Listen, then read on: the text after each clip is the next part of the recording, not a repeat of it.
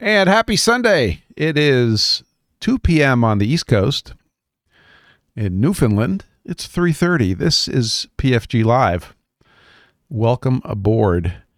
I hope you guys are having a great Sunday so far. We have a great lineup today. Coming up later will be our guest, Adam Demuth, and we'll be talking about things grinding and reporting on previous news. Who do we have? Carl, welcome aboard. Carl reports 66 degrees in East Greenwich, Rhode Island. Welcome, Carl. And Tuck is here. Tuck, can we get a weather report from you? I mean, I know it's, oh, there it is, 70 degrees and sunny in Buffalo, New York. Nice to see you. Who else do we have here? Evils, welcome, sir, from Belgium. 24C and 57% relative humidity in Ghent, Belgium. Blake is here. 76 Fahrenheit and sunny in Rochester, New York. Boy, that corner of New York is getting well represented. CJ Stevens, welcome, sir. 84 and sunny in beautiful East Tennessee. Test Room 2003, welcome. From the Netherlands, let's see if I can pronounce the name of your town. Oostkapelle, Netherlands. Welcome. 18.5 C, 86% relative humidity, dark and lightly clouded. Art that makes art, Wes. Welcome aboard. 47 degrees. 47 degrees and 100% humidity. It's raining. Carl is here. All rise. Be seated. Please explain the code on the screen under the time. I will. I promise. And of course, Wes says South Central Idaho, where the onions and the potatoes live in peaceful harmony. Unix Carbide in the Brooklyn of New York is reporting 75 degrees Fahrenheit and 64.42% relative humidity indoors. Listen to that again, folks. 64% relative humidity indoors. Ike went through some serious flooding in Brooklyn because of these recent weather conditions. So let's all bring our desiccants to his place. Paul checks in. He is in the garage with the door open in Dallas. Tells you everything you need to know. Wonderful. Almost Machining is almost here. 78 degrees Fahrenheit and in the Phoenix of Arizona, which means it's 0% relative humidity. Robert Simpson is here. 74 and 70% relative humidity in sunny north of Detroit, the sunny of the north. Welcome. Okay, so if you look up at that little code up there, everybody's wondering what that is. That is known as an aviation METAR, which stands for meteorological something. But they basically, in aviation, that's what would print out on your teletype machine in the old days, and that's called a station report. So it says KMHT, that's the name of the airport. In this case, it's Manchester, New Hampshire Airport. Then it says 011753 Zulu. So it's the 01 is the date. That's the 1st of October. That's today. 1753 Zulu. That's the time of the report. So that was a few minutes ago. It says 34006. That's winds are 340 degrees at 6 knots, which means if you were flying 340 degrees, it would be right on your nose, okay? 6 knots. 7 statute miles is the visibility. So one of the interesting pieces of trivia is that the visibility is given in statute miles. Everything else is given in nautical miles. CLR means clear. So the sky is clear, and I can confirm that it is clear. Temperature 25/dew point 12. Nice and dry. Altimeter 3014. That's 30.14 inches of mercury. That's what you set on your altimeter in the aircraft. And then RMK means remarks. So after that, everything could be a whole bunch of stuff, which I won't get into. But that's what it says. That's how we read weather in aviation speak. Let's see. We got everybody who checked in, so that's good. A few minor updates. So I owe everybody the Ford F-150 Lightning report. My electric truck has been awesome. We're coming up on 10,000 miles, which means it's going up for its 10,000 mile checkup. And the maintenance schedule on the vehicle is pretty simple. It's like we want to see it every 10,000 miles, and then you go in for the maintenance and they grease a few fittings and send you home, because they already know all about your vehicle because it's on the network and they've been talking to it the whole time. So literally it's $100, you're in, you're out, you're done. And I'm heading up to do that. It has been a fantastic vehicle. Everything's been great. Adrian is here. 19 degrees Celsius and 19-mile visibility, scattered clouds and light winds in Surrey, the UK. Welcome. Greetings from Hamilton Pianos. Oh, okay. Did your Swiss arrive yet? Yeah. So Adrian and I had a little chat about getting a Swiss lathe. And actually, we're going to pick on Adam when he shows up. And maybe we'll get him to buy a Swiss lathe. What do you think? We'll see if we can make that happen. So getting back to the truck, fantastic experience. Have there been technical issues? Yes. And one of the things that I had to go for a visit was it wasn't getting updates properly. So I went up there and my guy took care of me, and at the Ford dealership, which is Grapponi Ford up in Bow, New Hampshire. And he manually hooked up to the truck and updated every module and got everything up to date. And I think the biggest challenge with the system and Ford in general has been software-y things and network connection-y things. Those have been the problems. From a mechanical point of view, everything's been superb, and I've been really enjoying it. So that's the super brief 10,000 mile report on the Ford Lightning. If anybody has any questions, feel free to put it in the chat. Let's see. That's the major thing on the Lightning. It's been hauling stuff and hauling people, and just been a joy. One of the most surprising things has been how nice it is in rush hour.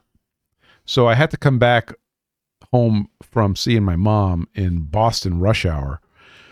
And because the cruise control, the Blue Cruise, will actually do complete hands-off, and because it'll go down to 0 miles an hour in that mode, it's actually pretty relaxing, and you're not as stressed and, angry in traffic as one would otherwise normally be. So it's been a pleasure. So there you go. There's your Lightning report. The second thing I want to report on is our humidity sensor. We've been playing around. If you've been following, let me show you the latest data. Our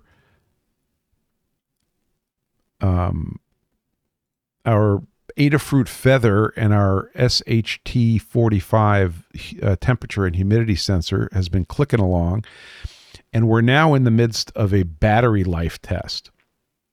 So once per hour, this thing wakes up, it gets on the internet, it updates its time, it reads the sensor, it posts the data to this Notify site, and it goes back to deep sleep and preserves its battery power.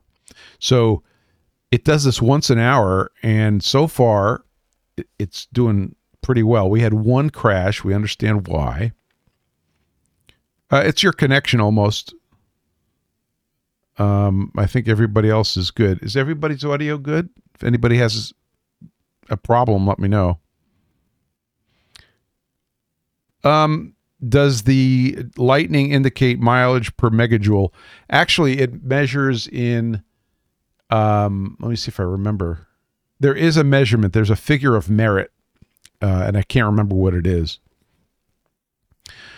And it does give you that score. And a typical score is, it's miles per kilowatt hour. That's what it is. Miles per kilowatt hour. And like I get 2.2 miles per kilowatt hour typically.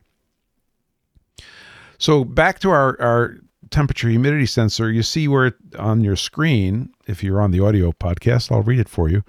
It says our battery is at 86.5%, temperature 72.5 Fahrenheit, and relative humidity 56.2%. So this was taken at 1:45. That was half an hour ago. And I'll point out that we started this experiment on Thursday, the 28th of September. Today's October 1st at 8 p.m. So this thing's been running for days and doing a great job. Hey, Machine New Zealand is here. Welcome aboard, sir. Are you at work or about to get to work? So Machine NZ is at the antipode almost and is checking in. But they just had a time change. So I don't know if you knew this, but New Zealand changes its clocks at the equinox, which is not when we change our clocks. So if you have to know what time it is in New Zealand, use an app. That's all I'm going to say about that. So stay tuned on our Adafruit, feather, and relative humidity measurements. And we'll keep you informed, but this has been a wild success, and I think we're on the road to something that you can charge and then ignore for a few months, and I think that is going to be super cool. Let's see, Machine New Zealand is at work, so you just nod your head. You don't have to like type into your phone or anything. You just stick in here with us. So that's the update on the Adafruit experiments and the Sensorion sensor experiments. If you want to play with that stuff, on the links page, pfg.gg/links, there's another link that says the quest for dry filament. And all of our relative humidity measurements and sensors and stuff, I'm putting that all in that spot. So we're sharing all the 3D prints. We're sharing, we will be sharing the software. We're a little behind on that. We have a GitHub account where we're publishing the software, and you can join in on the fun as you wish. Let's see. One more thing I want to cover, and then we're going to get to our much anticipated guest, and that is that Unix Carbide, Ike, has offered to teach a course in the use of Git and GitHub. Now, this is a software versioning system. Oh, hey, Chris just checked in. Chris says, greetings, Earthlings, 77 degrees and sunny in south central Pennsylvania. The rain appears to have stopped. Yeah, some places it stopped. It stopped here. So Git and GitHub is a way to do software versioning and software sharing and publishing and collaboration. Very important to software developers. And there's been some interest in that. So we've set a date, and I'm going to give you that information right now. Let's see. Next week. Where am I? Here we go. October 5th, Thursday, at 7 p.m.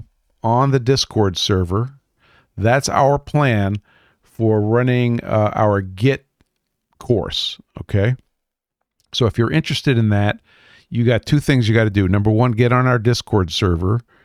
You have time to figure that out. And number two, the event will be on the on the Discord server. So it'll kind of be like a Zoom meeting. It's going to be, a chat, and we'll be learning something from Ike. So it'll be pretty cool. Let's see. Iron Forest Knives has checked in. He says hello from Oklahoma City. 90 degrees Fahrenheit and 33% relative humidity. Yow, that's a little warm. Almost, who's in Phoenix, says, rain only comes out of the end of a garden hose here. I get it. Joel L. is late.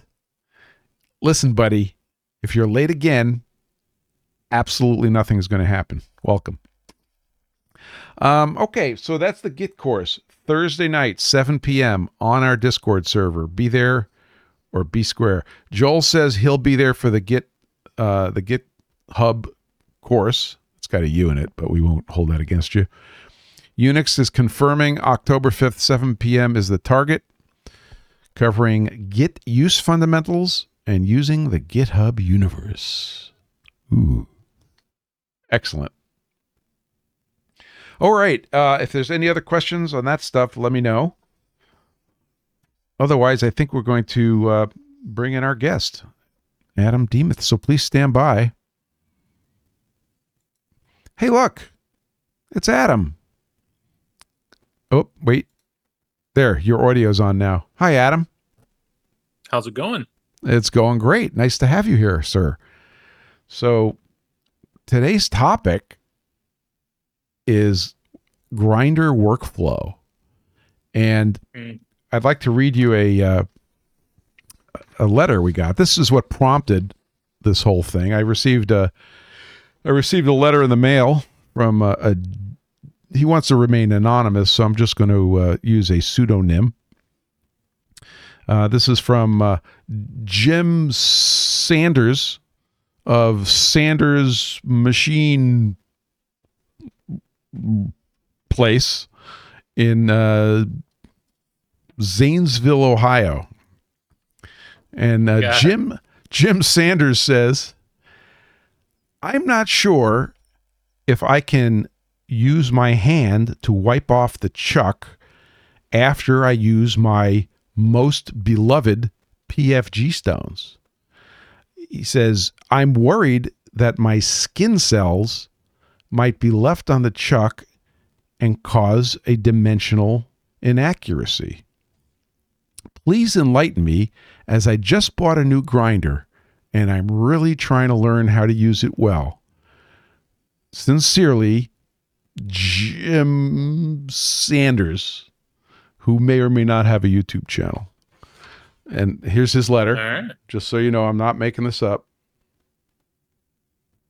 Or maybe I am making this up. Actually, he did have that question. Of course, I'm talking about John Saunders. And he wanted to know, do I stone? Do I wipe? Can I use my hand? So we don't have to answer that first, but we do have to answer that, or else we will not get paid for this episode. So what are your thoughts on workflow? I mean, I know I have a pretty standardized checklist and ways of doing things, but how about you? Do you have is it built in, or do you have a conscious checklist? I can't really abide to a rigid system, because if you're doing like large plates on the magnet, that's going to need kind of a different treatment than feeding, parts this big into a fixture. You have to approach those situations individually. That being said, to kind of like cut to the chase, usually like the last thing to touch the magnet and the last thing to touch the part should be the stone. But it's just like years of muscle memory. Anytime I set something on the grinder, I'm inclined to do that. And it's just a really hard habit to break. But I don't know that it's affecting anything. Because if you ever run your finger across the ground surface, like even what we consider a good ground surface, like 16 to 32 microinch, it catches your fingernail. There's actually a fair bit of topography there, peaks and valleys. And so I think as long as the debris getting left behind from when you wipe your hand fits in those peaks and valley gaps, you're okay. So I know that when we use gauge blocks, a lot of the conventional wisdom has always been, wipe the gauge block on a, you know, Mhm. there's all sorts of opinions about where to pick up the right amount of skin oil. Uh, Yeah. so that would seem to indicate that, you know, wiping with your hands is not the end of the world. No, and that's kind of where my head took me. But I will say in practice, if I have a day where I'm doing like a lot of turnovers on my grinding chuck, parts going on and off and all day long, your hands show that. You know, you have like kind of dried cake grit and coolant on, and I take efforts to keep them clean, but I could also see, you know, maybe picking up a piece of abrasive grit or swarf uh, off your hand. But that kind of highlights the need to have like a developed sense of feel when you're seating the part. Um, Most of the people who I considered to be peers in grinding, a lot of their talent was just sense. And I think a lot of people get annoyed from that from a process design standpoint. They want to have parameters and processes, and sense is just not something fun to incorporate into something like that. But I think you could do it correctly. But yeah, you do need to know what a part that has a very fine speck of grit under it feels like. It you know that's part of working on a magnet. Do you slide parts on from the edge of the magnet? That's question. I have two questions. Not from the edge. Okay. I I corner down on the magnet and then give it a little scooch. Um, I find like on my grinding chuck, the edge usually has like a lot of crud on it, Yeah. and so I just try to avoid that. So So I find myself using my hands a lot, and I have no problem. You know, I never worried about what I was depositing on the chuck, and I don't think I'm going to start worrying now. My opinion is that you have these sensors, right? You got this magnificent sensor tool, and the whole idea is not only are you potentially wiping off some grit, but you're also feeling it. correct. And that's pretty cool. Although, like you said, the last thing that should touch the chuck is the stone. I still tend to wipe with my hand after the stone, but I guess we could have a religious argument about that. Yeah, um, it's like a very deep, long running habit that I have, and honestly, it's not been a problem yet, and so I don't beat myself up too much for doing it. Um, but Well, let's back up like way back, okay? Because workflow starts way before you're dropping work on a chuck. So yep, let's take the process from the very beginning, and we can share sort of what we do. First of all, for everybody who may or may not know you from the intertubes, why don't you give your channel name on YouTube? I think that's where most people can find you. Is there any other social media that you're doing no, I right don't now? really do much on Instagram anymore. Okay, I don't know, I just kind of don't get much from it these days. so But yeah, it's this name right here in YouTube. so Adam the Machinist, all one word, Yep. on YouTube. And we'll link to that in the information on this YouTube video. And you do an excellent job of teaching and explaining, and I appreciate it. I look forward to your Well, videos. no problem. So So you wake up, workflow. on a Monday, and you have grinding to do. How does your checklist start? Coffee. Um, Yes. and then I get the machine in warm up mode. And this machine has my CNC one has a pretty quick plateau because I keep the coolant heated over winter. It's not something I have to mess with in like the warmer months, but now the heater's back in the tank. Uh, it more or less hits its plateau in about 15 minutes. And so while that's happening, I'm kind of laying out my work for the day. So I have generally, when I'm doing grinding, it's either a lot of one shape or a lot of all different shapes.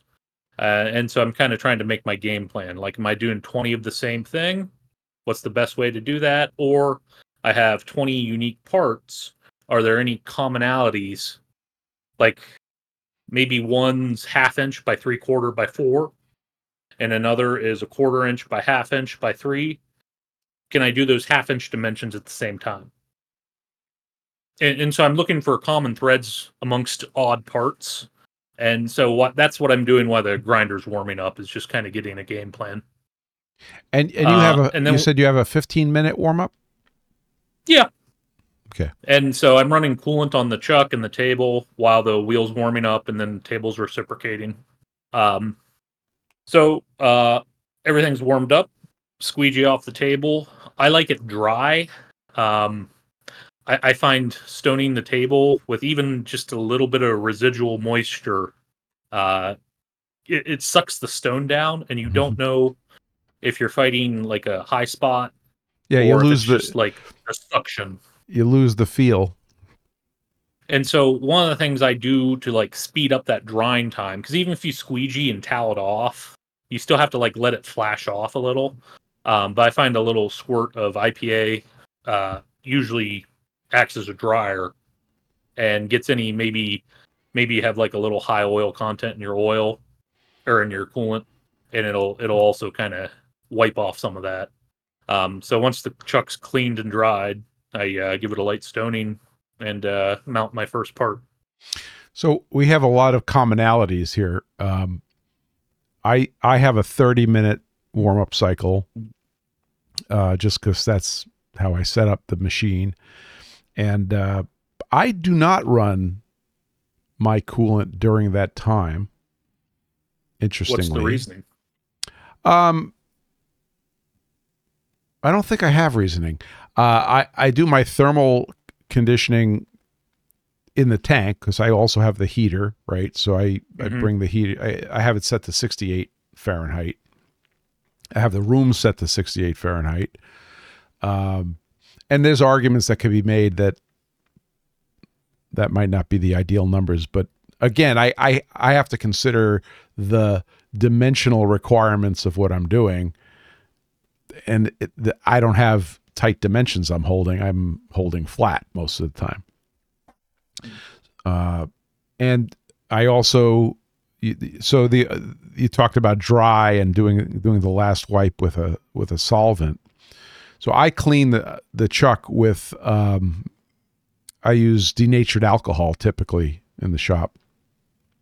And I'll do a wipe down also with denatured alcohol, and then I'll go in with I have the 6-inch stones that I use for the chuck, because I'm working on, what size chuck are you working on? 6x12. Okay, so I'm working on a 6x18. Same thing. I'll stone the chuck, and that kind of brings me to zero, kind of where you're at.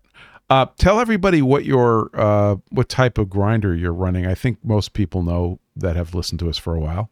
I run 2 Parker Majestics, so that one's a CNC, and then that one's a manual. Excellent. And for the warm-up cycle on the manual, do you stand there for half an hour and turn the knobs? I do not. No. Yeah, the discovery of the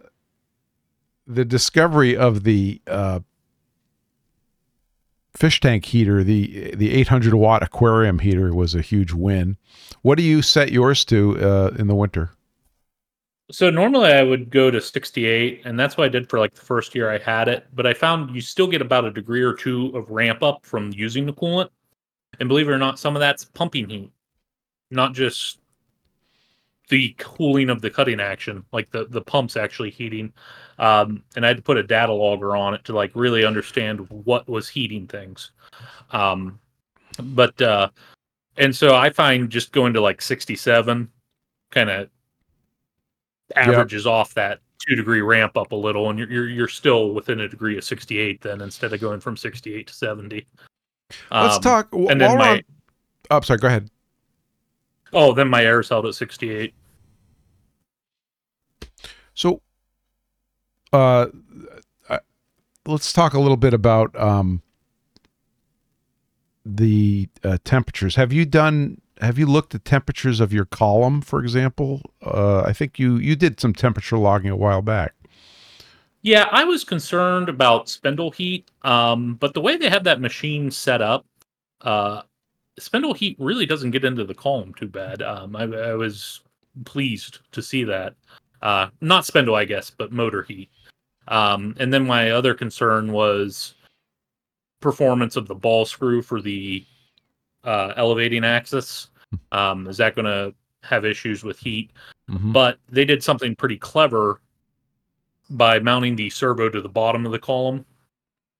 It handles growth better, because as the column stretches, as it gets hotter and colder, the static point being at the bottom means the wheel head isn't on a ride with the column as the column gets hotter and colder. So I would say thermally that the machine's extremely stable, and just keeping everything as near 20C as possible helps that tremendously. We do have some questions coming in. Chuck's Garage says, how do you get thin plates off the mag chuck without sliding? So let me find a thin plate.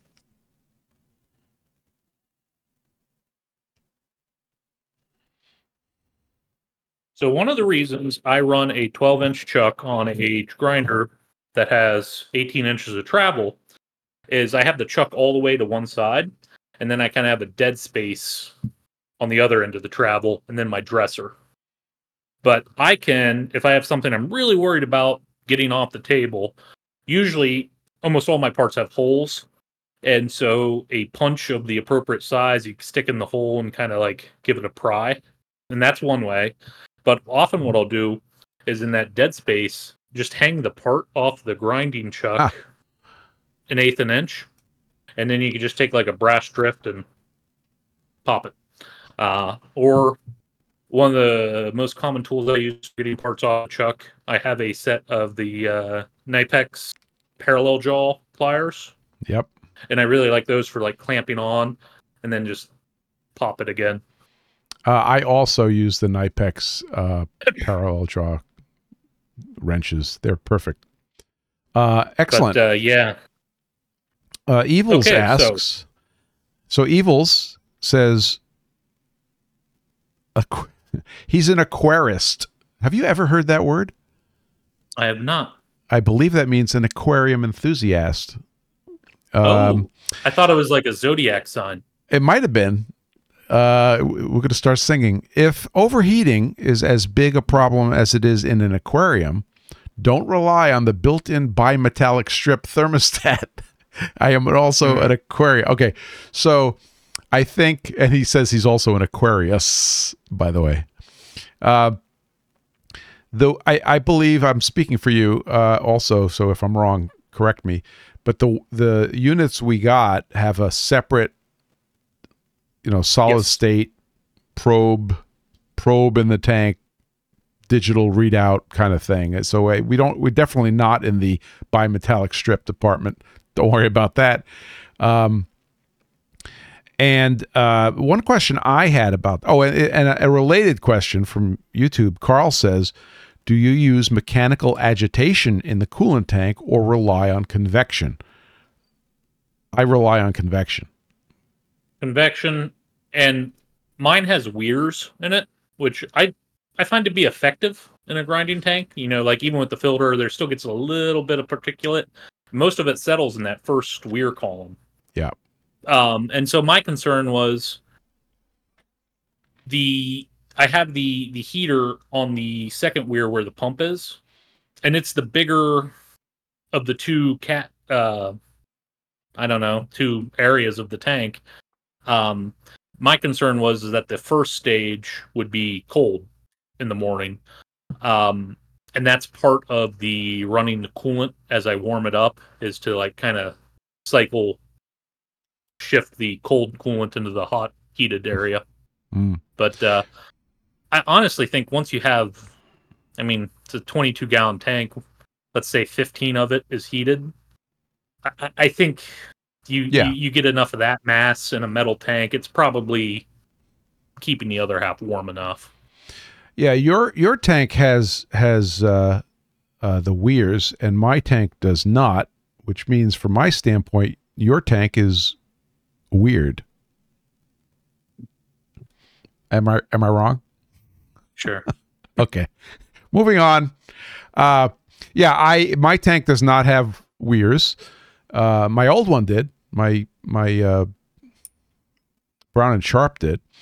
So I don't think much about that. But no, I just throw it in. The pumping action of the coolant takes care of any concerns about what's the word I'm looking for? Gradient, temperature gradient. Here's a question: homogeneity. There we go. Yeah. We'll go with that. So, my question for you is: magnetic chuck.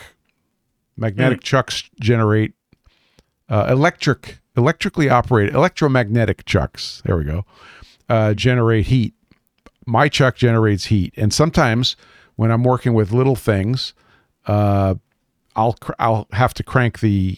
Let me clarify that. I have some pieces that I use for work holding of non-magnetic substances. I'll leave that as an exercise to the student, that are relatively small in surface area. So I crank the current up on my magnetic chuck. This in turn does cause heating in the chuck. Do you think about, well, A, are you using electromagnetic chucks or permanent magnet chucks? And B, how does this affect your thoughts about therms? And before you answer, please just keep in mind that K-Bonk reports 78 degrees and sunny in Philadelphia. Please continue. I do not use electric chucks. I can make a permanent manual chuck do whatever I need it to do.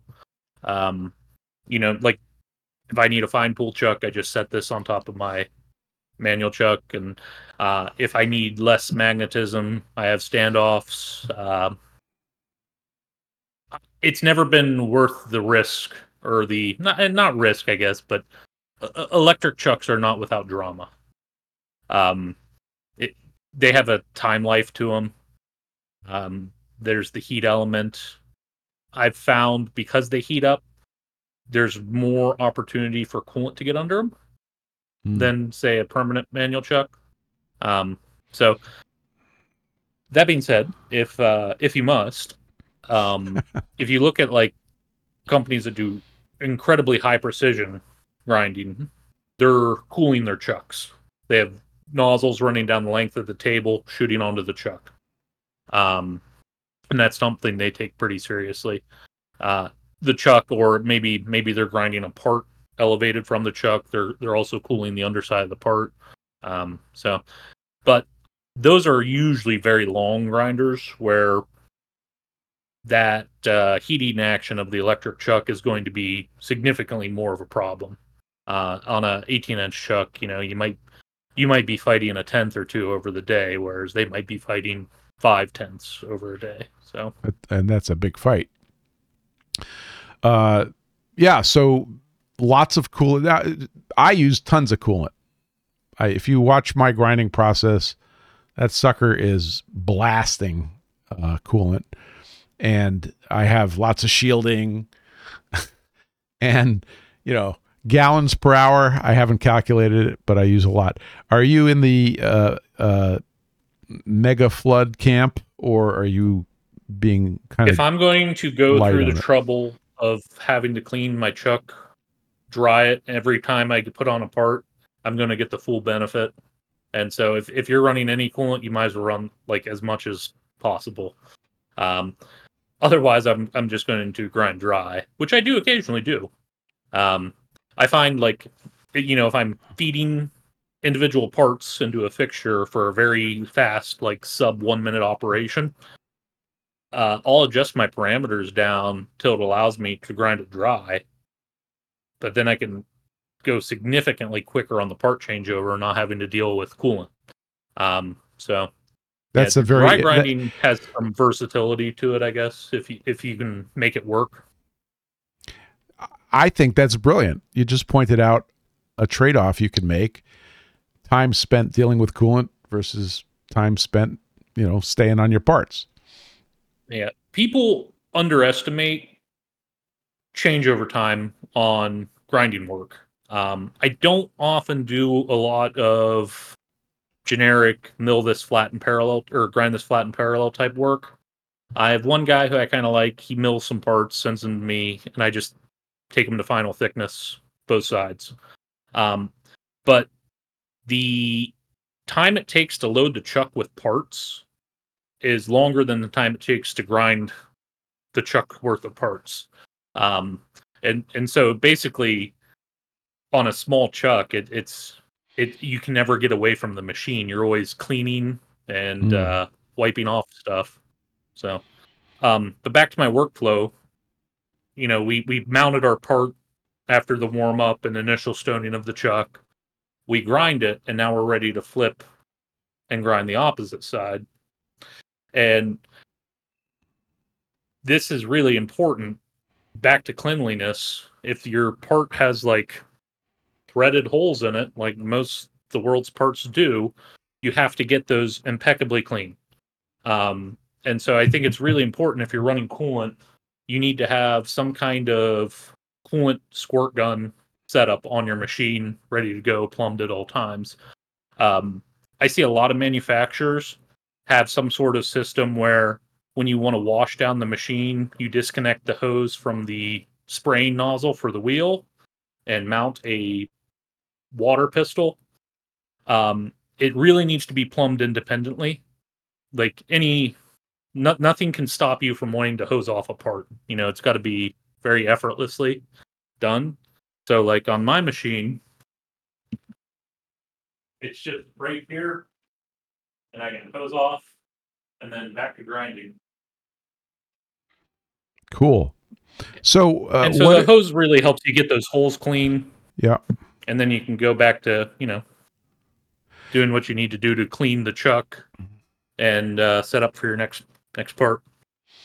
Yeah, the Okamoto has you just loosen up a knob and you could yank the coolant off and then use it as a clean wash down hose. But I never thought of making a little water pistol that goes on it. And I don't have an easy way. I guess I could throw a valve and then turn on the coolant, and then I can have a separate plumbed water pistol. And I actually have it's a Jupiter Pneumatics air gun that's squirting the coolant, and it's a very small stream, about 6 millimeters, 1/4 inch. But it's because it's such a small, higher pressure stream, it's very good for like squirting out holes. And so you don't need like a ton of flow. You're not using this to like hose down the machine at the end of the day. This is all about getting stuff clean. I don't like using an air pistol with air because it just sends crap everywhere. And I find like kind of working in the confines of the coolant enclosure, hosing out the holes to be relatively low mess, but very effective. So it's not super high pressure. You're just getting decent flow. It's a nice stream. Like, you can shoot it across the shop, but it's good if you have a cat. And then I'll use that same hose to hose off the chuck and get the bulk of it, and then a quick squeegee gets everything, and then I'm back to cleaning and a stone. So you've made your opinion pretty clear about air. You're not a big fan of air. No, I really try not to incorporate it on anything with the grinding machine. I do have one part I do where it's ceramic and ceramic swarf has an affinity to just kind of stick to everything, especially when it's like really fine grit. Mm-hmm. So air was about the only thing I could find to make that happen. But I guess I should elaborate back to needing to get like the bottom of a part with tapped holes so clean. You run the risk when you're inverted and you set it on your chuck. When you drop it, even if you're gentle, it could shake something out of the hole. Ah, okay. But that comes back to knowing what a good precision seating feels like. So you drop your part and then give it a scooch or two, and you'll know if something got under the part. But being thorough and cleaning out those holes prevents that from happening. Now, I will admit that I do use air, and but I respect, your thoughts about that. I don't even have air plumbed to this side of the shop. That tells the whole story. So I do use air, and I'm very well aware of the ancient dictum that you do not use air around a grinder. But there's actually stickers on the Parker warning you not to do that. Well, the stickers should read "Do not be a bozo," which yeah, precisely. I think you could use it with good judgment. Don't be like cleaning off under the ways or. Yeah. Let me get the look. There's a little grit on the ways. I'll get it with the high pressure air. I totally agree. So I do use air. We have a few questions. Let's see. Paul Morley asks, "What was that you held up? You said you would put it on your fine pole chuck. So you had a widget that you said I could take this and put it on my chuck if I needed to. Blah. Tell us about your some of the. No. So I have a standard Walker magnetic chuck, which is kind of like a hybrid pole. It's coarse and fine. Okay. But say I'm doing something really thin and I need a true fine pole chuck. I have just a couple different sizes. This is a fine pole Herman Schmidt. Could you give us an orthographic view? There we go. Beautiful. And that Herman Schmidt, how many years does it take to pay that off? Just checking. So that's a little chuck, and it's got a little key, right, to turn the magnet on and off. One thing I like about Herman Schmidt chucks is the key is not attached. I think anybody who's worked on a manual chuck has at some point had a spin fixture or dead center set where it's preventing you from turning the handle. It's blocking the handle as you go to rotate it. And so with like a chuck that just takes an Allen key, you can get in there and do what you need to do a lot easier. Yeah, that's a cute little chuck. Almost says, oh no, we have a couple of questions built in here. Well, let's get Almost. He says, it's been my experience that mist coolant can affect parts more so than, say, mag chuck heat induction or no coolant that is compensated for. Wrong? Question mark. I think the basis of what he's saying is that mist coolant has a big effect, and in fact, mist coolant is a huge refrigerant. There's an evaporative cooling effect. So I follow the readings of this guy named Dr. Jeffrey Badger, and he posts in Cutting Tool Engineering magazine, and he once referred to minimum quantity lubricant as the future of grinding, and it always will be. People keep trying to inject it into the grinding process, but it never quite delivers on all the promises. And I found that pretty funny. Like, I know some people who use it effectively and are happy with it, but it's still a mess. And if I'm going to deal with a little bit of mess, I might as well just deal with all the mess. all in. We're all in with the mess. But if you don't have coolant on your machine, or you're just doing light kind of tool room grinding where you're decking off a part here or there, it's effective. So if you need cooling and don't have it, it's certainly easier and cheaper to get into than flood. Yeah. Also, K-Bonk says, have you found a good quality knockoff non-electric chuck? Basically, he wants a non-electric chuck that isn't a Herman Schmidt. I like Walker. Yeah. I don't. Their new ones are no longer made in the USA, so I guess that's kind of a knockoff. That makes me sad. Because Yeah. Walker, the company, is an hour and a half from here in Worcester, Massachusetts. At least on their small ones. You know, maybe Yeah. they just decided to focus on the big electromagnetic ones in house. But yeah, I don't know. You could find the old Walker Ceramaxes. They have like a cast body painted white. You can find those very reasonably used most of the time. And I have a few kicking around. I had two flavors. That would be what I would get. I had two flavors of Walkers. One ended up so my grinder, my Brown and Sharp, came with a Walker that was a cast aluminum base, and I ended up taking that off, turning it into a backup, and then got another Walker off eBay. They're not super expensive, but the Walkers in general have been very, very solid. Really nice chucks. I have no complaints with this non-American built Walker. If anything, I kind of like the body is monolithic. It's just like a big block of metal, and so you can stand it on its side really easily if you ever needed to, stuff like that. But yeah, when I spec'd out the machine, I told them to put a Walker chuck on it, and that showed up, and I was like, oh, it's Walker Premium, but it's no longer made in the USA. Yeah.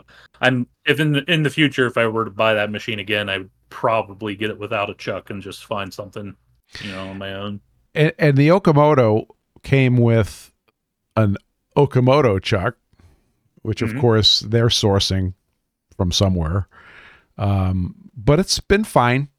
I've had no issues with it. And that's an electric, and that's been okay. So let's see. K-Bonk asks, how about vacuum?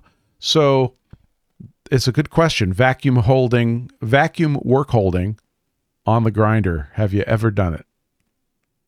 For the first time recently, I had to grind 60 G10 samples, customer water jetted, and they were 1/8 inch, and they wanted them ground down to 3 millimeters, which is about 0.1181, so 118 thousandth. And yeah, I made a small vacuum fixture and had to run a line over from the mill side of the shop to hold them. But I was really impressed with how painless that was. They weren't looking for dead flat, and I told them that something like G10, it's going to have a lot of stress and it's going to curve as you grind it. But they just wanted 2 parallel sides and like a nice cohesive thickness, so when they sandwich it down, it acts as an insulating spacer. And yeah, I was able to get them that pretty painlessly. And yeah, I was surprised how well G10 ground on the back chuck. So, Did you make a little vacuum fixture, or was that a purchased chuck? I made the chuck, and then I bought the vacuum generator kind of deal that Jay Pearson sells, and I was pretty happy with that. So, see if I have. So while we're on the topic of vacuum, I just want to point out that there are vacuum pumps out there that are inexpensive, and they are designed for air conditioner maintenance guys. And I bought one of those to use in a vacuum truck application, and they will overheat in that application. And I had a failure, not a catastrophic failure, but it basically failed. The vacuum generators, of which you're talking, which is a Venturi that basically takes air pressure and turns another line into a vacuum line, actually work shockingly well. And they use, Just how little air consumption there was. Like I thought my yeah, rotary compressor would be running all day, but it really was pretty mild. it's So stunning how efficient it is compared to how efficient you imagined it would be. So yeah, if you want to get into the vacuum holding game, uh, do not go the direction of the vacuum pump for AC guys. Do go the direction of the Venturis, and Jay Pearson Work Holding, excellent source for that stuff. Good point. WR Rocket says, and I did not forget about you, WR Rocket, with respect to antennas. We'll talk. Does the resin in the G10 try to load up the grinding wheels at all? I was convinced that was what I was going to be dealing with. And I used a silicon carbide 39C wheel. And yeah, I wasn't getting aggressive with it, but it ground pretty much painlessly. There you go. What led you to choose the silicon carbide? I do like a lot of linen-based phenolic resin, Mm-hmm. and I've always had good luck with silicon carbide on that stuff. And it's just a sharp, somewhat open bond. And so like in that, I'm not looking for like a plowing action that you would get with like a dull or aluminum oxide grain. I want the sharpest cutting action possible. And usually that's silicon carbide. So let's get back to our workflow here. I'm going to actually bounce us a little earlier in the process. We did not talk about, mounting a wheel, balancing a wheel, and putting a wheel on the machine, which is part of the workflow. So let's talk a little bit about that. I obviously have opinions. I know that comes as a shock about wheel balancing and such, but let's talk a little bit about preparation, starting with a new wheel. How do you go about it? Okay. Ring test. So I'm assuming we're talking about like a sand wheel. See if it's going to explode or not. We're all good there. I'll mount it on the hub.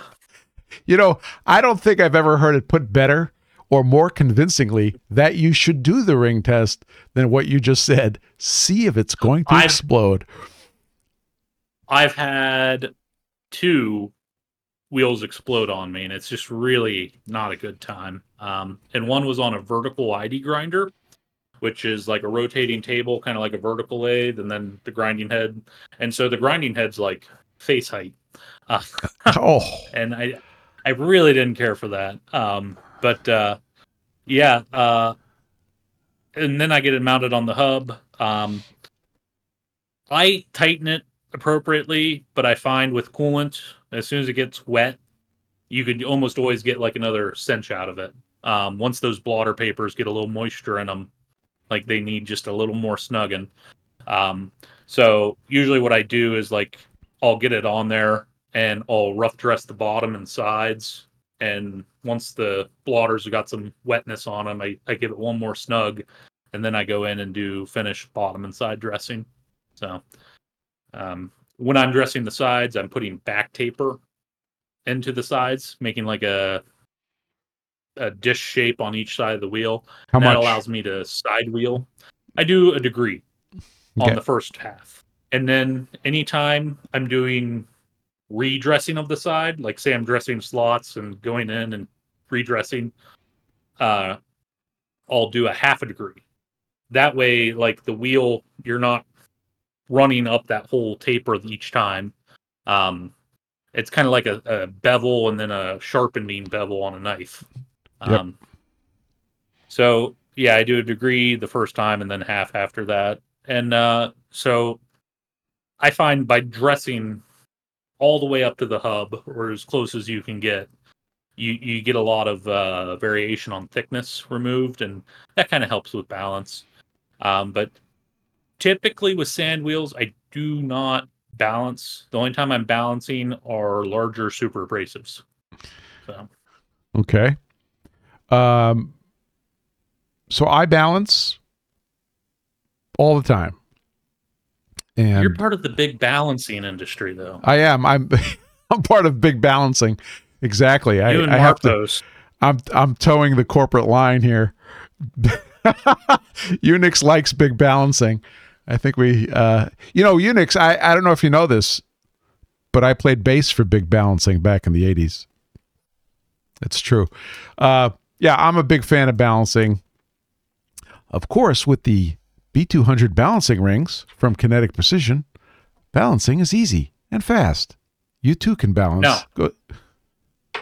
I think balance. I'm doing things on grinders that most people aren't doing on most grinders.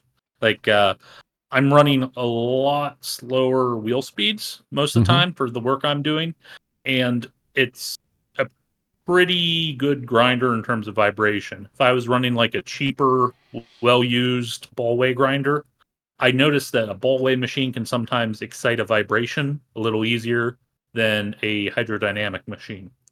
Interesting. And if it has a fixed 3,600 RPM spindle, that's another issue. I think it's going to jump into a chatter pattern a little more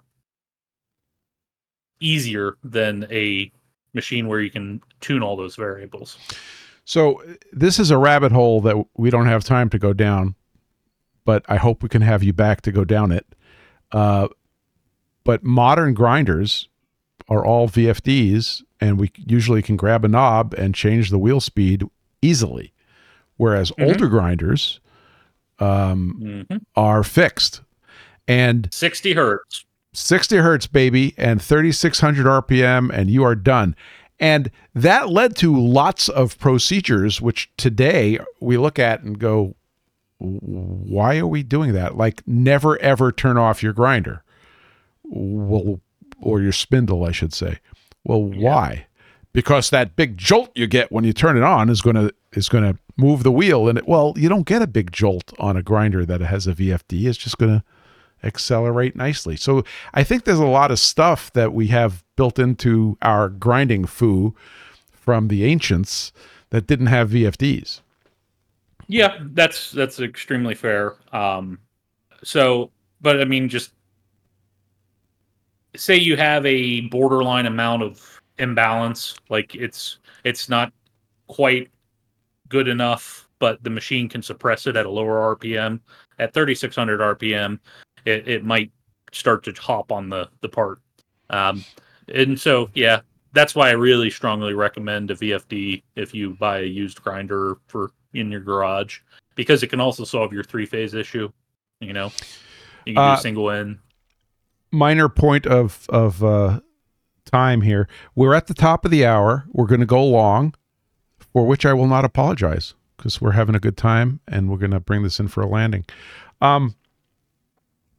Let's see. The other thing we should point out, and this is part of the rabbit hole that we don't have time to go down, is that there are resonances, and if you have an imbalance and that imbalance excites a resonance, you're going to see major stuff on the work. You're going to see major evidence of it. Whereas if you're able to go in, this is an expedient fix, and you can tell me if you agree with this, Adam, but if you can go in and just change your wheel speed, you may be able to get away from that resonance and live with it. Most machines, like, you would know more about this than me, but their natural frequency of resonance is near 60 hertz. So if you have a wheel hopping and the machine likes that, it can excite a little easier. So just being able to kind of break that up. Well, WR Rocket suggests you just used to have to move. You used to have to move your grinder to Europe to get a lower spindle speed with 50 hertz. 50 hertz. Hey, Laney Machine Tech is here. Welcome aboard, the other Adam. Can we call you the other Adam? He said VFDs going on both grinders now. Thanks for the tip, guys. You're welcome. And I put a VFD on my Harrig. My very first grinder was a Harrig 612. And I installed a VFD on it, and I have to say, just the slow acceleration and slow deceleration, or controlled acceleration and controlled deceleration, was worth the price of admission. Forget the fact that I had to do two-phase to three-phase conversion anyway. that was a wonderful thing, and totally throws out a bunch of old think. Back to parameters real quick. We were talking about kind of things we could do to suppress a potential vibration, and one of them is like your step over parameters. Working to non-integers of the wheel width is handy. So if you have a 1/2 inch wheel, don't take a 1/4 inch step over, because that corner is going to kind of track in the same place every time. And then usually you have a different finishing step over than your roughing step over.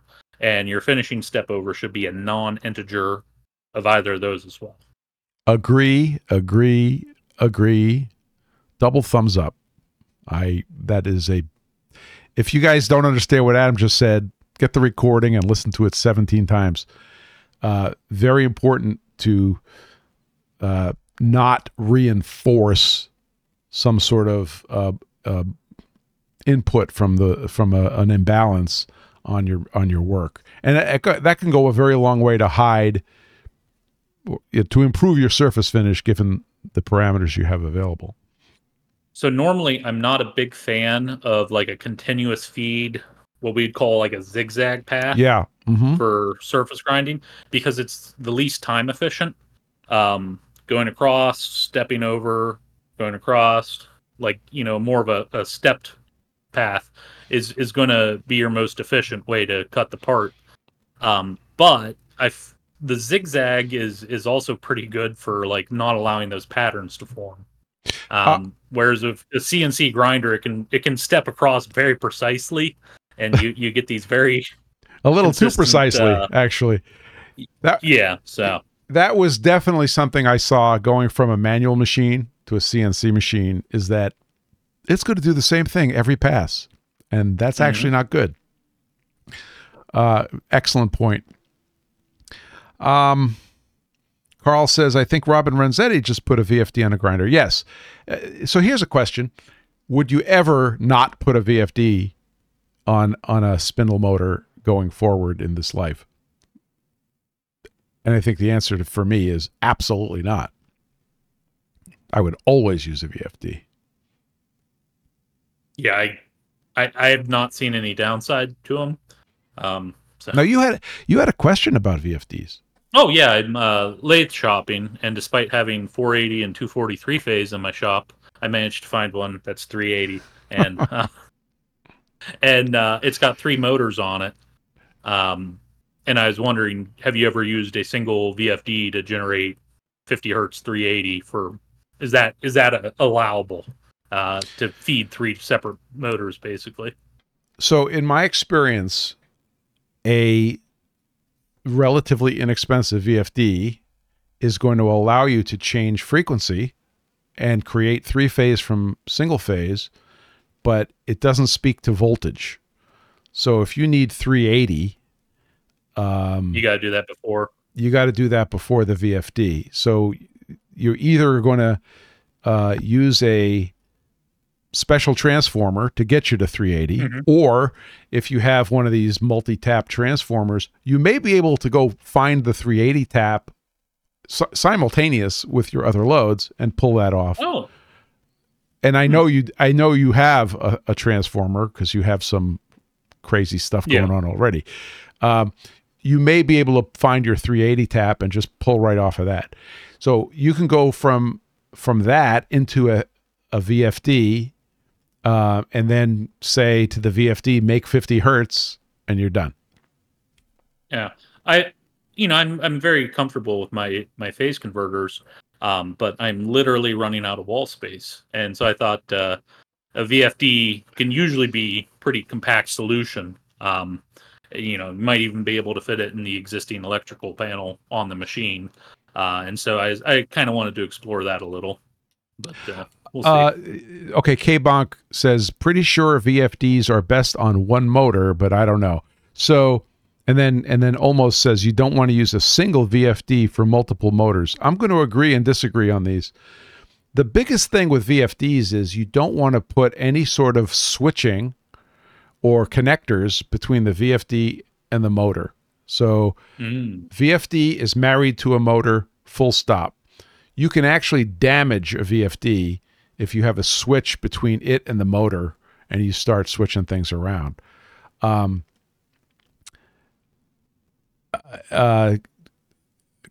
Carl says, doesn't a VFD have implicit voltage regulation? It depends how much you paid for it, Carl. That's the problem.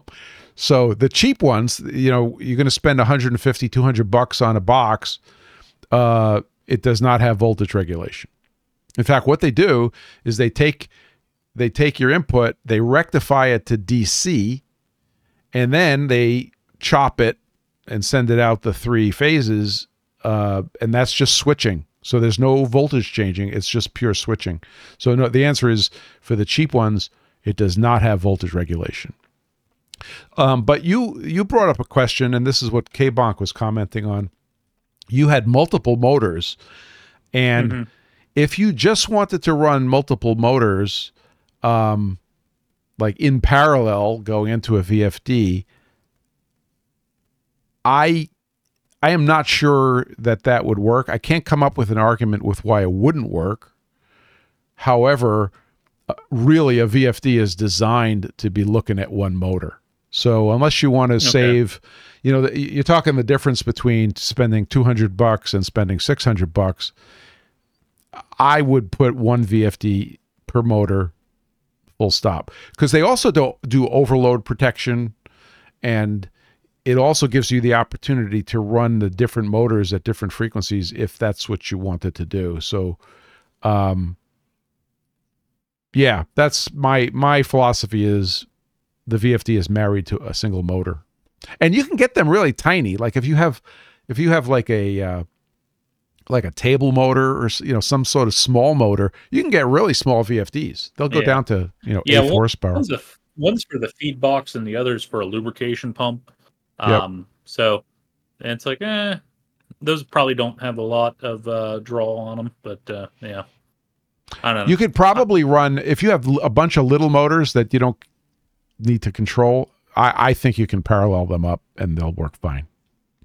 That's one electrical engineer's opinion. That's just one of the lathes I was looking at, though. So I don't know. The American lathes always have a soft spot in my heart, so I might end up that direction. I actually don't think I've ever heard of a 380 power source, so that's very interesting. That it was that American power source? Okay. What? Swiss lathe, and then there's a German brand I was looking at as well. That's 380. Okay. So. Well, I shouldn't talk because my Okamoto is 200 volts. That was interesting.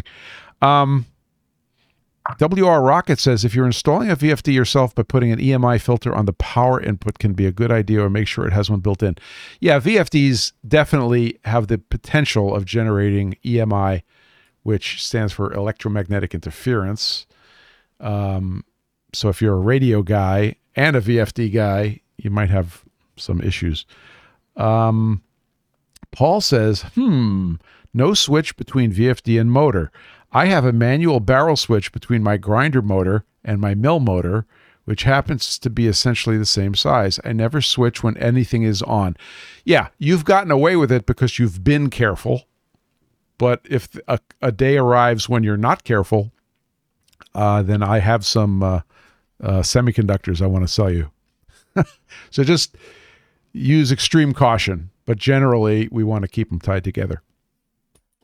So we got off the track of workflow a little bit, but it was worth it because guys had questions. So we've mounted a wheel. We've balanced or not balanced a wheel. We've compensated for not balancing the wheel. We've talked about chucking things and de-chucking things. What's next? Demagnetizing things. Let's talk about that.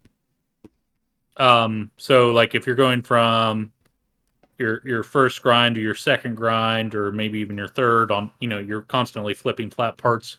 I like to demagnetize it because you kind of get like a false sense of how flat it is when you're putting it on the chuck. Because if it has a little magnetism, it's pulling itself down to the chuck, even when the chuck's off.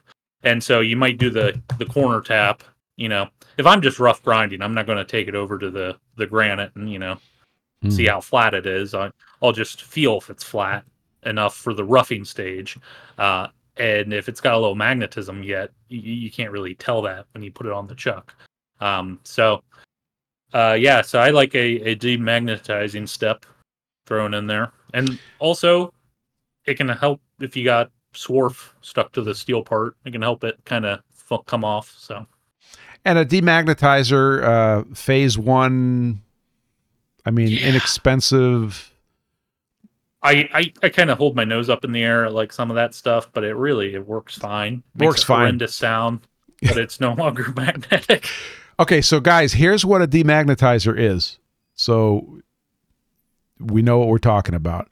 It's a transformer. Imagine a transformer winding, but it's one winding, and the core of the transformer comes around and leaves a gap. So you have this very intense magnetic field that's running at 60 hertz.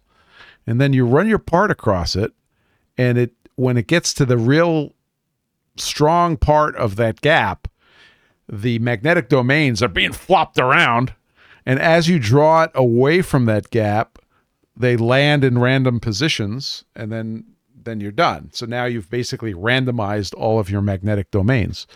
Carl says it's a choke. Carl, you and I agree, but remember, there's some people here that think a choke is something else. And I'm not going to rag on the jiu-jiteros, but just remember, it means something else. So exactly correct. So that's how a demagnetizer works. And when you're holding a part and you're going across that demagnetizer and you get to that gap, it could be pretty exciting, right? You could feel that thing vibrating in your hand, and it could scare the crap out of you.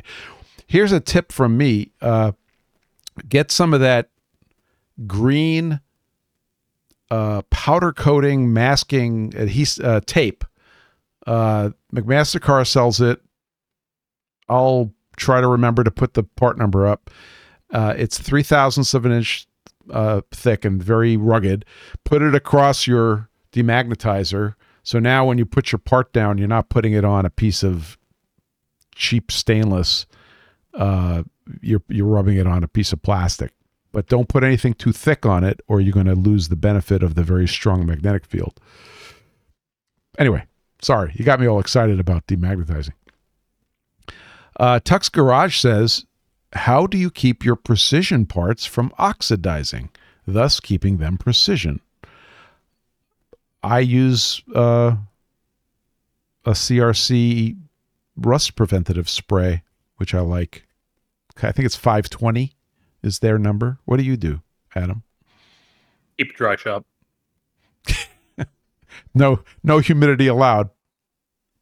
No, I mean I make sure the shop air's dry, but like when I store stuff, I don't, unless it's going away for a long, long time. Like I have some fixtures that come out about once a year. I'll hit with some LPS, but like my kind of used once a week type stuff, it goes in the box dry. So Tuck asks, even parts you ship to customers? Parts that are going shipped, they get LPS and VCI paper. But in my journey through this trade, I have discovered some people, when they touch parts, cause them to rust, and others do not. I'm in the lucky camp. I do not have oil acid things going on with my skin. And so I have a friend. I absolutely have dealt with people when they touch something bare steel. Next day, it's got fingerprints on it. I have a buddy of mine. When he comes over to my shop, he just does this. He doesn't touch anything. I said, "What's going on?" He says, "I rust everything I touch." I said, "Don't be ridiculous." Well, one day we found out he rusted everything he touched. Yep. I don't understand it, but there it is. So, Almost Machining I've heard says, a lot of wild theories, but yeah, I've never really known why that is. Yeah. With respect to the tape put on top of the demagnetizer, Almost Machining suggests Kapton. Yes, perfect. Excellent. So I think we covered that pretty good. So let's see. We've demagnetized parts. Are we at the end of our workflow? We've shipped the parts in VCI paper and LPS. Yeah, I'd And say everything else is just going to be an iteration of what we've established. Like, say you're measuring and going back on. Well, same principles. what Clean, about clean. end of day? Yeah, Tux Garage says final cleanup question mark. So, as I'm cleaning and washing down the grinder, the wheel's still running, but there's no coolant on it. So I let the wheel fling off for however long it takes me to clean up the grinder, and yeah, then I shut her down. So on the manual grinder with no coolant, I just shut it off. Now, oddly, on the Parker Majestics, there's this old wives' tale that the table has to be all the way to the column in order for the lubrication system to work. And what it was is there's a oil port in the table that when the table was all the way back, you could remove a screw and stick an oiler down to put oil on the bronze nut for the lead screw for the table.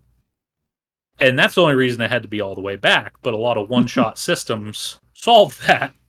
But the wives' tale of the table has to be all the way back in order for the lubrication to work stuck around. And sad to say, I still put the table all the way back because to me, a grinder with the table out, not doing anything, looks a little off. Yeah. So yeah, I usually park the table back by the column, even though I know it's idiocy. Now, do you use any mist collection? Yeah, I have a Quattro HEPA filter set up on the manual one. Then the CNC one, I have a hose I could drag over there if I'm doing mist, but I don't get a lot of coolant mist, so the enclosures are pretty high. I would notice if residue or abrasive was coming out of the machine. You know, I would pick it up and notice, but it hasn't been an issue. So I have a Misfit 550, which is made by AeroX in Toronto, which is I learned about it from Grimsmo, and that sucks up. Big plenum that I designed, and then another hose that goes to the wheel housing, and that sucks up. And the idea is that coolant mist, and when I'm doing stones, there is a lot of it. Gets sucked up, it coalesces on these sections, these plates, and then it drips back down. Well, what happens is when you turn off the mist collector, you get a whole bunch of dripping. So when does it come down through the hose that collects through, or is there a separate hose? Well, actually, there's two places. So it depends how you configure it. I, in fact, configured it the way you're imagining. So there's a tray up there, and it drips onto the tray, and then it goes down this other clear hose, which I have returning to my coolant. But also, coolant will go up into the big air hoses and then kind of stay there. You know, it's kind of being held there. Yeah. When you turn off the airflow, it'll dribble back out, which is totally fine. But you have to know that, because if you're all cleaned up, and then you go to turn off the mist collector, all of a sudden it all dribbles down. So the first thing I do is I turn off the mist collector, which starts the dribbling, which is fine. And then I kind of do the same thing you do, clean up with the wheel running for a while. And one thing you have to, I can't emphasize this enough, when you go to clean up, and you could tell me if you agree or disagree with this, Adam, I have a funny feeling I know which it'll be. Don't run your hand into the wheel when you're wiping the table down. Exactly. I would recommend that as other than ideal.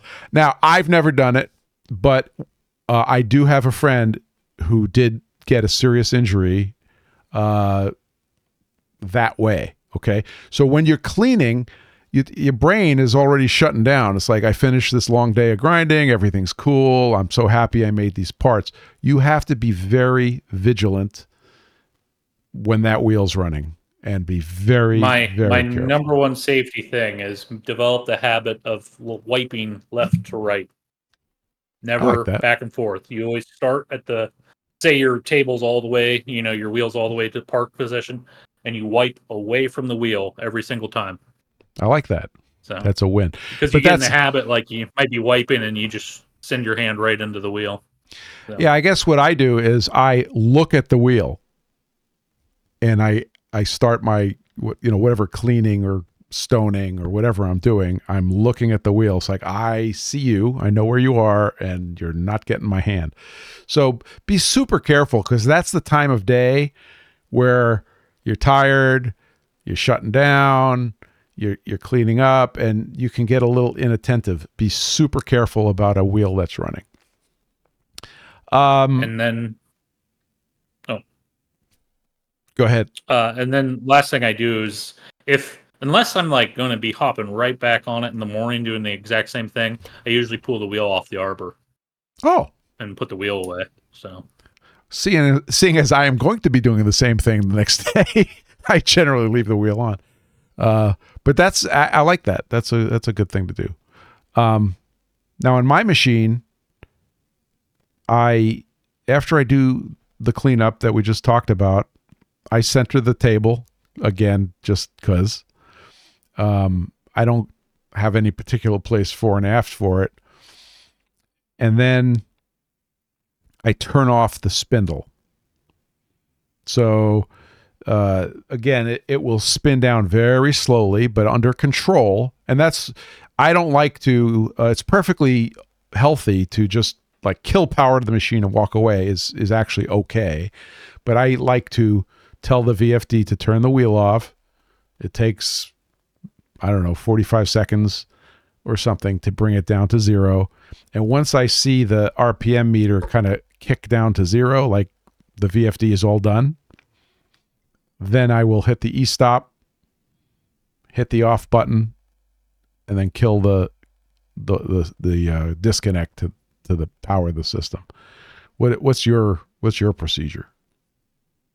yeah, pretty much. Like once spindle's off, I hit power off on the control, kill the power at the machine cabinet, and then shut down the transformer. Excellent. Well, I think we did it. We took the workflow from showing up in the morning and having coffee, as you correctly pointed out. Yeah.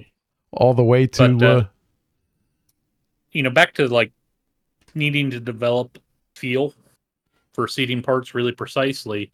Are you familiar like with gauge R&R studies? Basically, you have multiple people associated with the process, measure 10 parts 10 times, and you're looking for how much human variation amongst all your operators and quality professionals is happening because of feel, basically.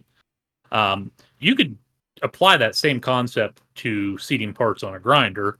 Have first, second, and third shift all seat parts on a grinder and deck them off and see how much variation is happening, not necessarily in size, but in size from one another of those parts, and see how good each of your people are at getting those parts down parallel, and you can develop the skill set that way, controlled. But yeah, I don't know. Talking to process people, sometimes they get annoyed when the answer is you got to be good at your job. Like, well, it's a very good point, because the term CNC operator is a term we imagine has less skill associated with it than CNC machinist. And frankly, when there's skill required, and you shouldn't be apologizing for it.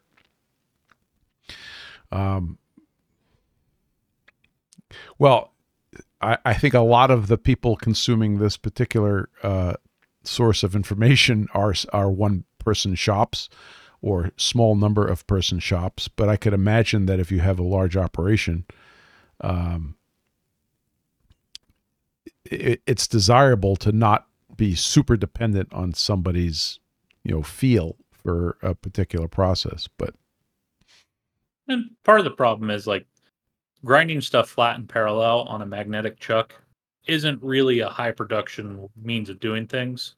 So like if we look at like, rotor pumps and stuff like that, stuff that's getting made in huge quantities, automotive components that all need to be flat and parallel, it's probably not being done on a surface grinder. It's probably like a double disc or a fine grinder, and they're hitting both faces simultaneously. And so because the the highest volumes of grinding is not done on a magnet chuck. You just don't have the processes built up like you would like palletizing a CNC 5-axis mill. Right. There's deep industrial knowledge on that subject, but not so much robotically loading parts into a surface grinder. So. Well, I think we did it. And Adam, I can't thank you enough for coming on and once again and sharing your wisdom. I'm getting No problem. A lot of positive feedback from the folks. And if you guys have any further questions, you can find Adam on his YouTube channel, and maybe even pop him. You're still on Instagram, right? Yeah, I just don't really post much. All right. I still have people I chat with on there. So is it Adam _the _machinist? I think, or did you fix that? Good question. Yeah, I don't know. I'll tell you what. We'll put it in the information. Yeah, underscores. Okay, underscores. So it's Adam _the _machinist on Instagram. Awesome. And if you guys have any other questions, let me know. You should go to, for the links to stuff we talked about, pfg.gg/links. If you need to get flat and stay flat, you need some PFG stones. You can go to pfgstones.com, and I promise we will leave you flat. So, once again, Adam, thanks so much. If you guys are on Discord, you could stick around for the after party. Everybody, thanks for being here. Carl, you're awesome. Thanks for being here. Almost Machining, I appreciate you being here also in Arizona. Robert Simpson, thanks. Adrian, awesome to see you. I'll get going on that Swiss lathe. I'll get the order in Monday.